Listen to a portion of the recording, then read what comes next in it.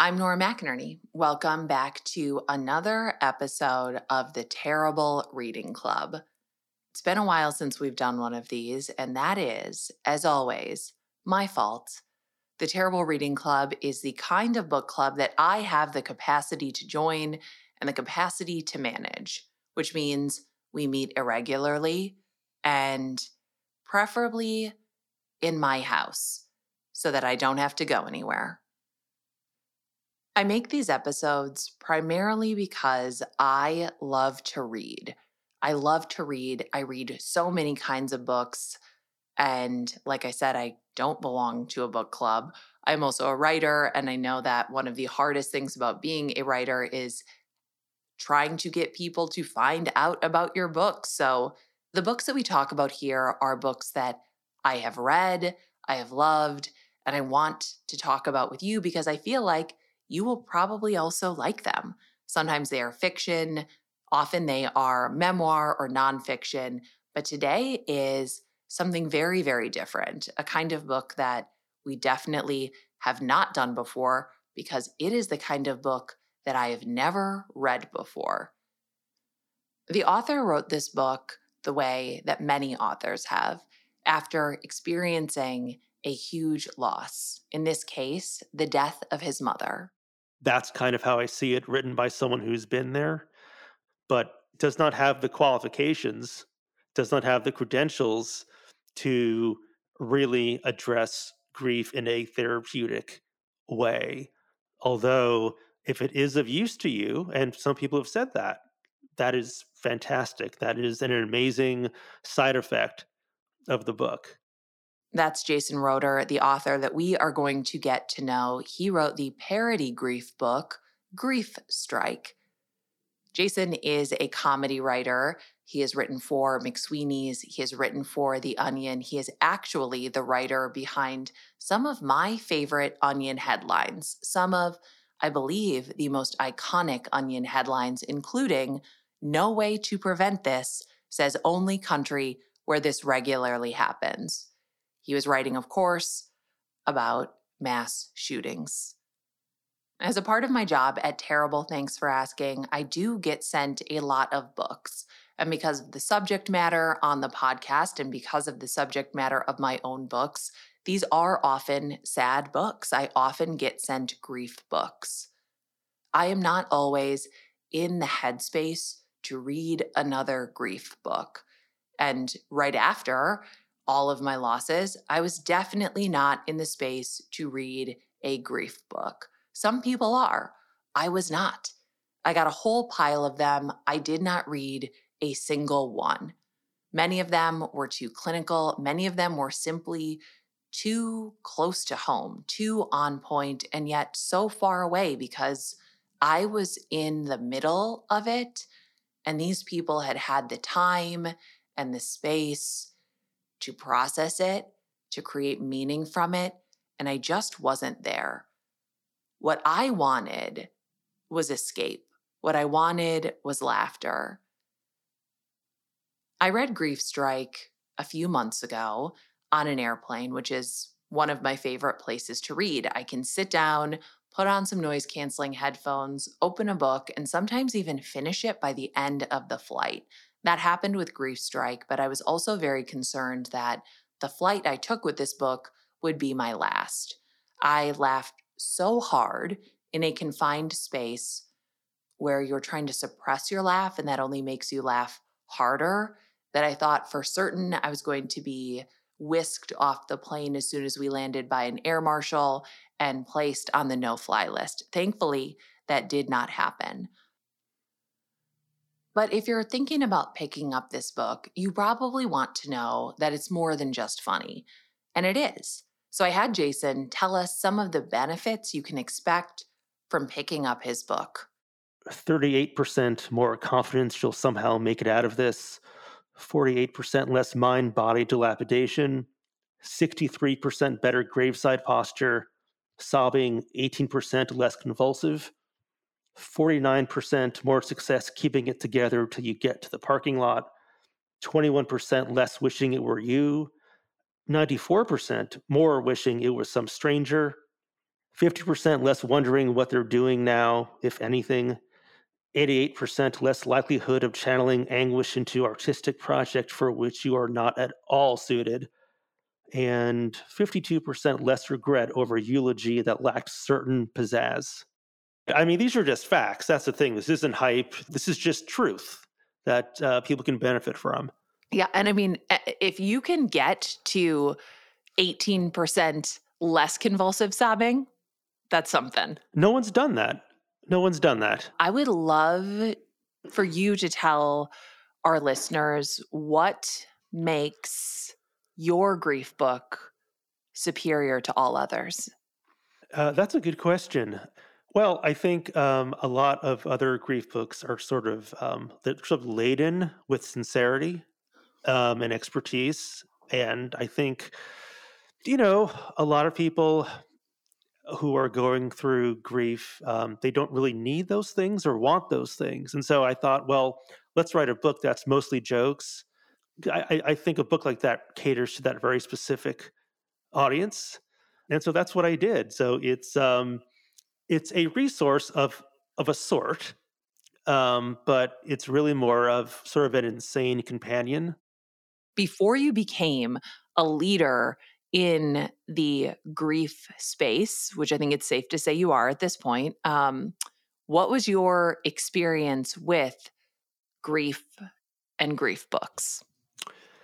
I didn't have a lot. I mean, I my grandmothers had passed away, and I attended their funerals, and of course those were sad. But it's different when you're a teenager and your grandmother dies. A friend of mine died in high school. That was a bit more traumatic because he died suddenly. Obviously, he was hit by a car, actually, Oh, and it was my first and only experience with an open casket funeral. Did not see that coming because Jewish funerals are pretty much all closed casket. And so just strolling in there and there he is was was pretty heavy. Beyond that, not really. Um, and then when my mother died, I didn't really buy books. I just kind of toured the internet to find resources that seemed like a capable person was behind them, although who even knows what kind of psychopath is telling you how to sort of manage your emotions. But there is good advice out there, although I just sort of grabbed it like I'm just foraging. I'm just like grabbing it the way like an animal might grab berries in the forest, that kind of thing. one part of your book that I do love the little sincerity corners. I loved knowing these little insights about who your mother was, specifically that she would badmouth any writer or any late night host who didn't hire you. I fully agree. That's the kind of mother that I aspire to be. That's the kind of mother in law that I have, by the way. I have two mothers in law where anyone who doesn't like me has bad taste. And I love that. Oh yeah, they're fatally flawed. My mother was a she loved Jay Leno, and I applied to every show at a certain moment, but I didn't get the job, and she had this deep sense of betrayal. How can someone she admired not recognize what was within her son? So it was a real moment for her. Jason's mom was, of course, more than just a Jay Leno hater. And when we come back, he's going to tell us about her.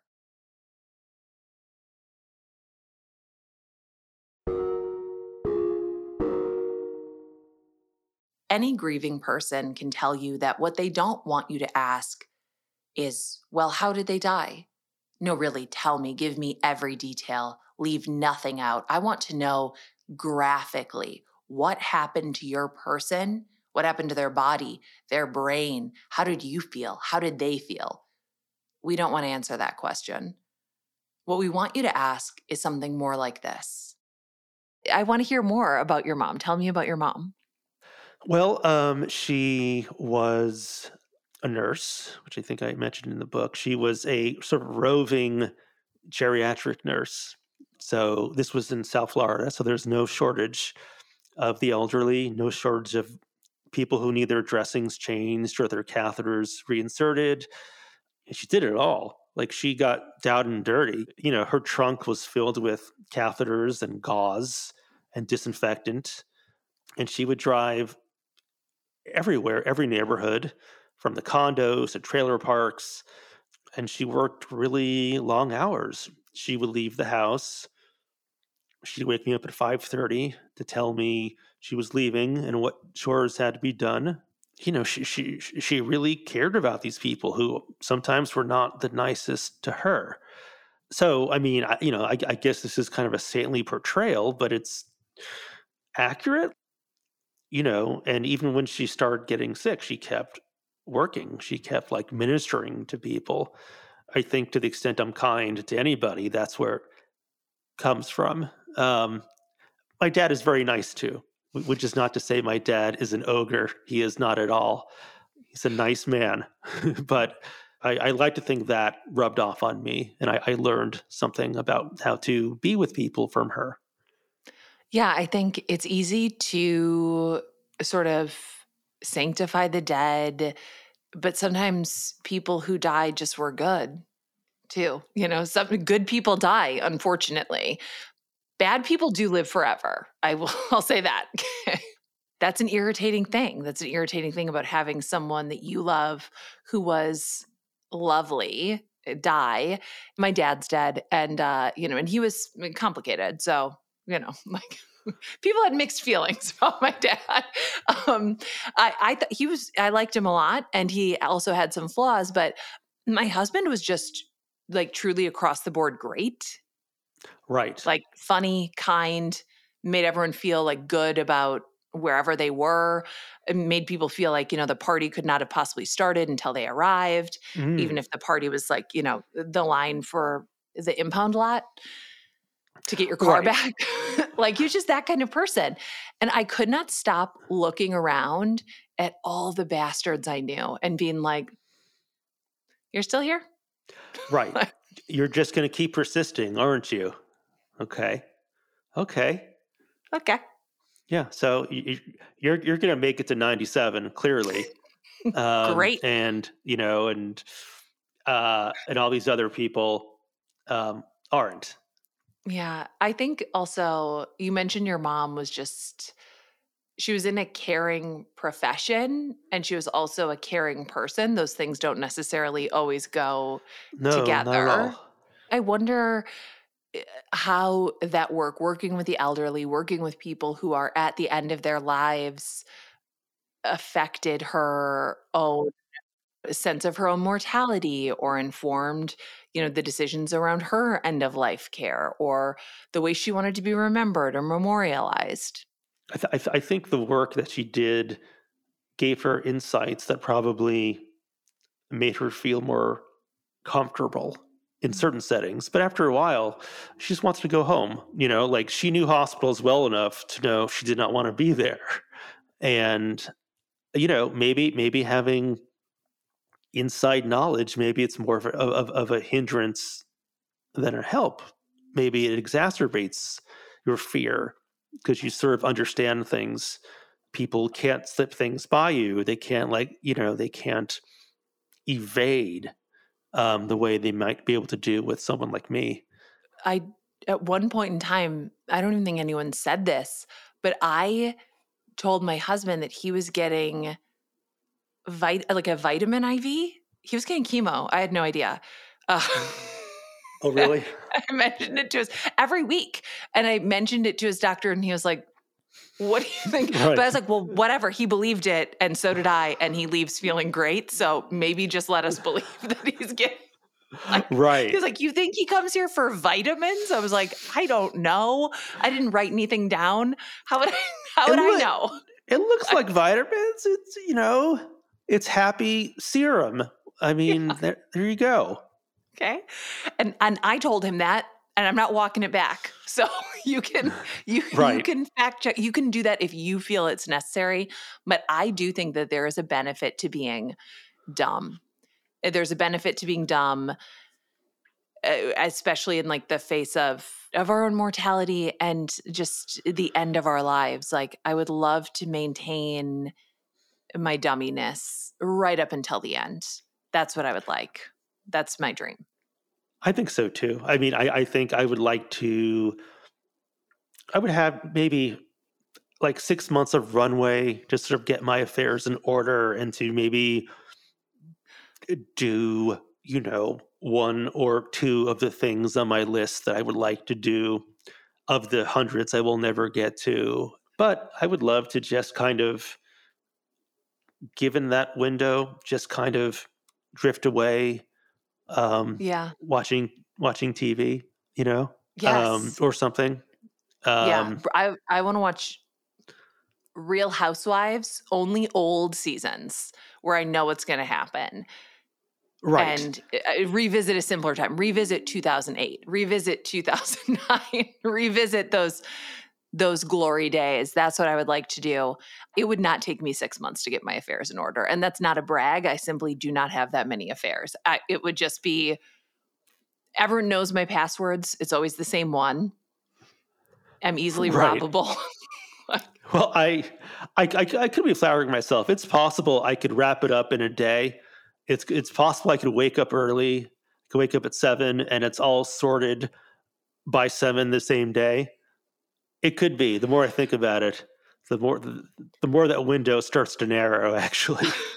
I was like, 6 months. Yeah. Woo! 6 months. What am I doing? What do you have a complicated estate? Okay. How many No. properties are involved in this? How many heirs? I have a 1-bedroom apartment and a cat and a girlfriend, and I think the inventory is just about done. Yeah. We'll be right back.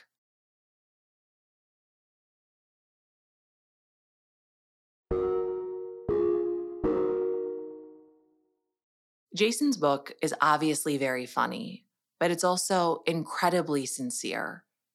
It's very clear that he loved his mom and that writing this book was a way of processing that love and that loss. I think there were moments when I wondered if I was doing it right, feeling it deeply enough, which I know is not uncommon, right?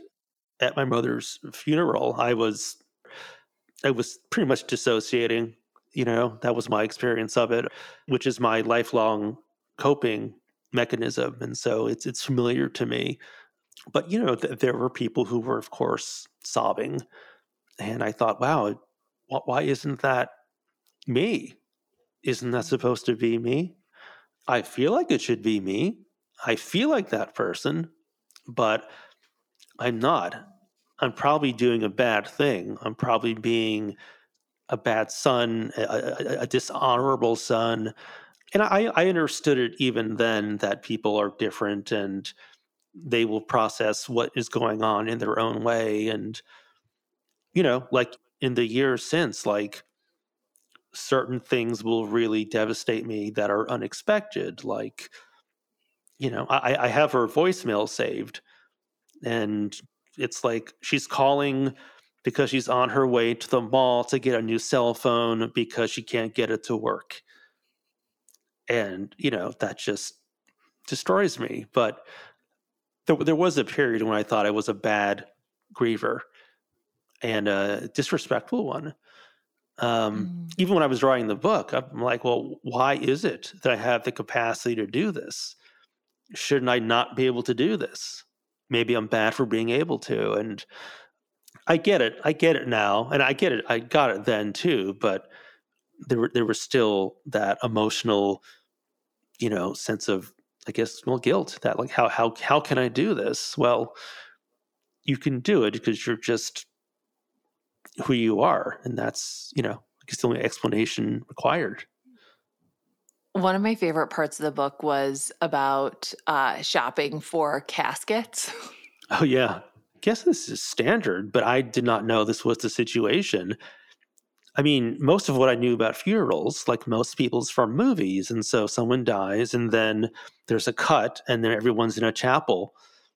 And then it's like, well, someone has to buy that thing. And that was my father and I. And there's an actual PowerPoint. They actually boot up PowerPoint. And there are all kinds of very delightful caskets you can choose from. And even then it's like, well, you could buy anything from a wooden box, like they would. A coffin, we learned. That's called because my brother kept going like this and going, he wants a Dracula box, right? It's like this. And the woman was like, that's a coffin. It's a coffin. She did not love me and my brothers at all. It's like you're just shopping. You're shopping on Amazon. You're picking out features. You're picking out frills and the features. You're like, I don't know. Like, and the silk on the inside. And you're like, that would be nice. I feel like, doesn't my mom deserve silk? We haven't buried my mom yet. My mom would not want silk. She'd want a coffin like my dad, made by Trappist monks in Iowa. No frills. Okay. My grandpa was buried in a literal pine box, Jason. A pine box. that was the first option.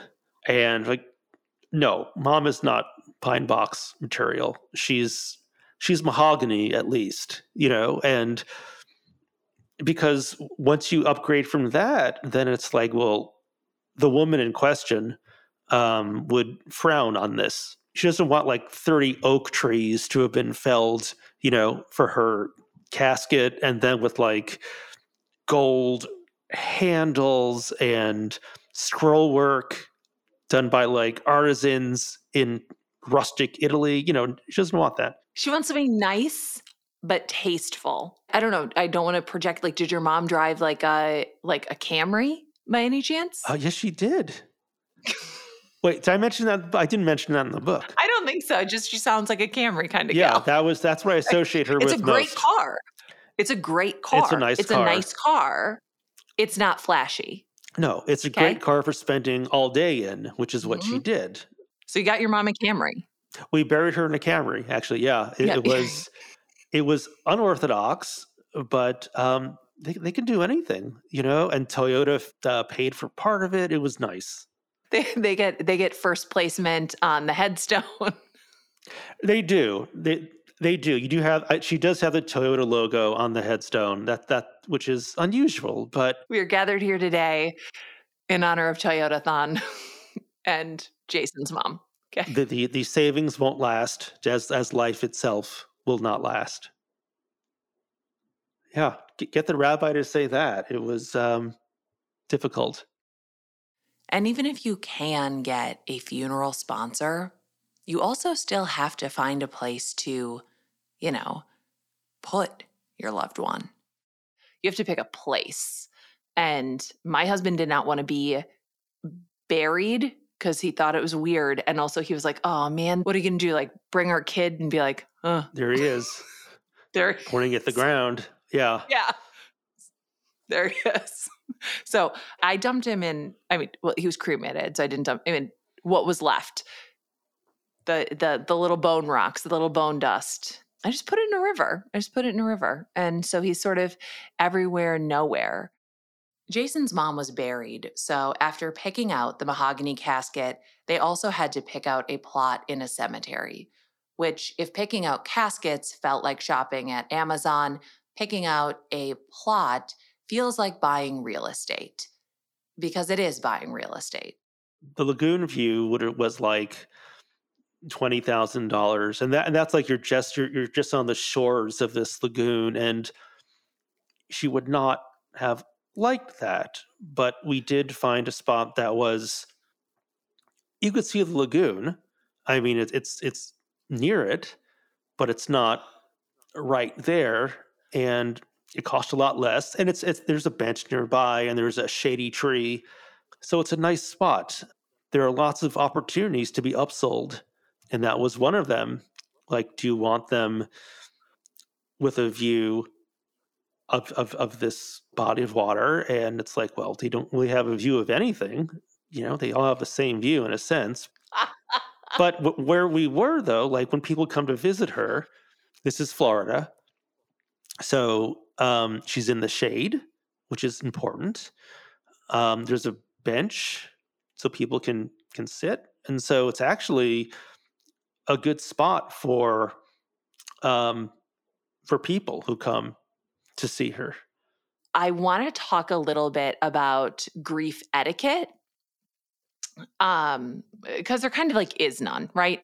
So I don't know if you saw an excerpt of this on the internet, and it's varied iterations. But New York Magazine, Coastal Elites, came out with a bunch of rules about etiquette, and number 14 was do not send an edible arrangement.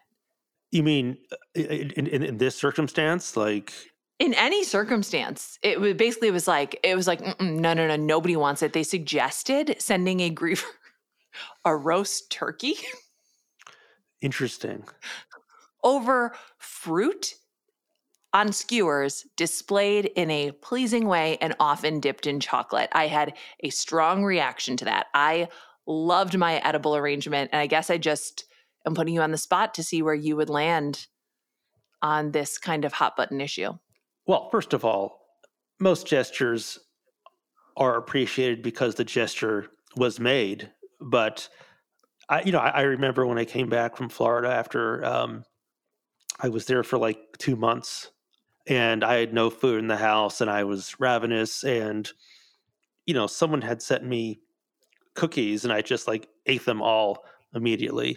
So anything edible sent my way was appreciated.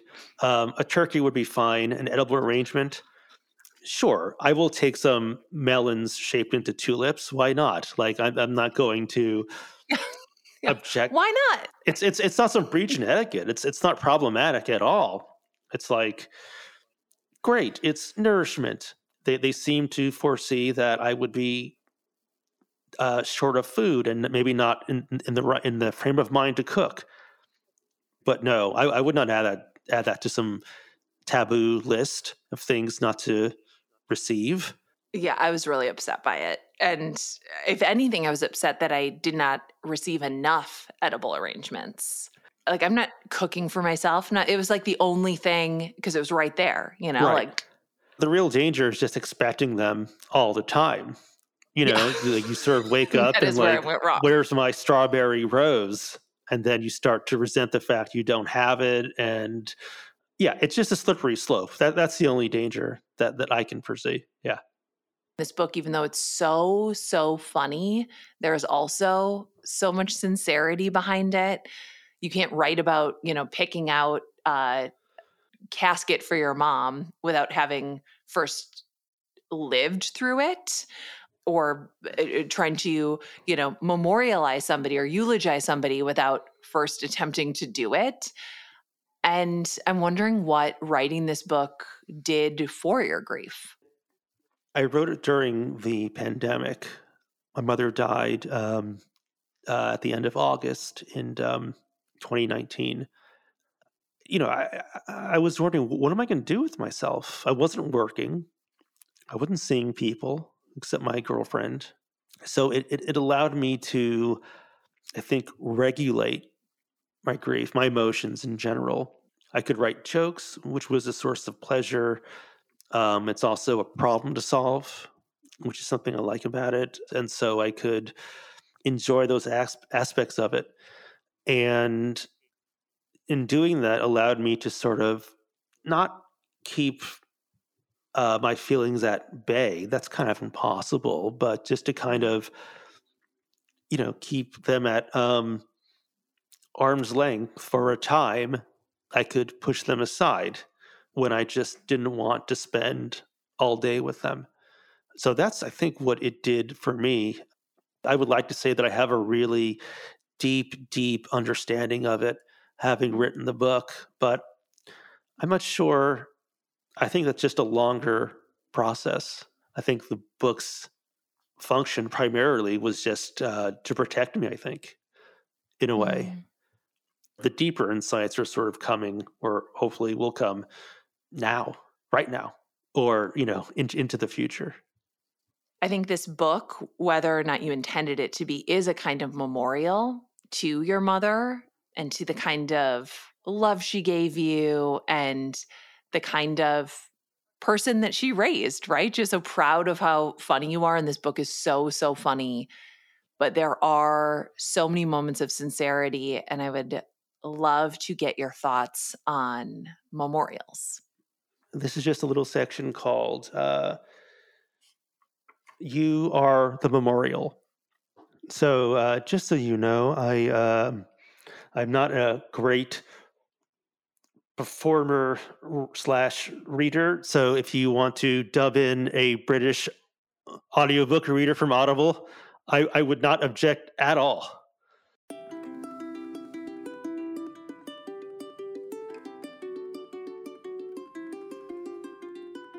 In the end, your memorial may be as simple as allowing your loved one's example to guide you, to gently take control of how you're functioning in your brain, like an alien parasite that literally nourishes itself on thought.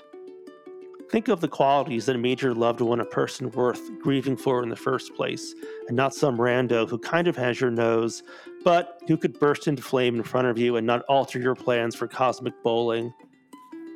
We're not necessarily talking big-ticket triumphs either. It's not about climbing a mountain they climbed or evading an international manhunt they evaded, but maybe just their kindness or their generosity. Asking yourself what your loved one would do is a way to keep them alive time and time again. When you check on the elderly neighbor you ordinarily would have left alone until you heard audible groans through the walls, or build a wheelchair for an injured mouse that has no idea what the fuck to do with it, you'll know you're not doing it alone. What could be a better tribute than that?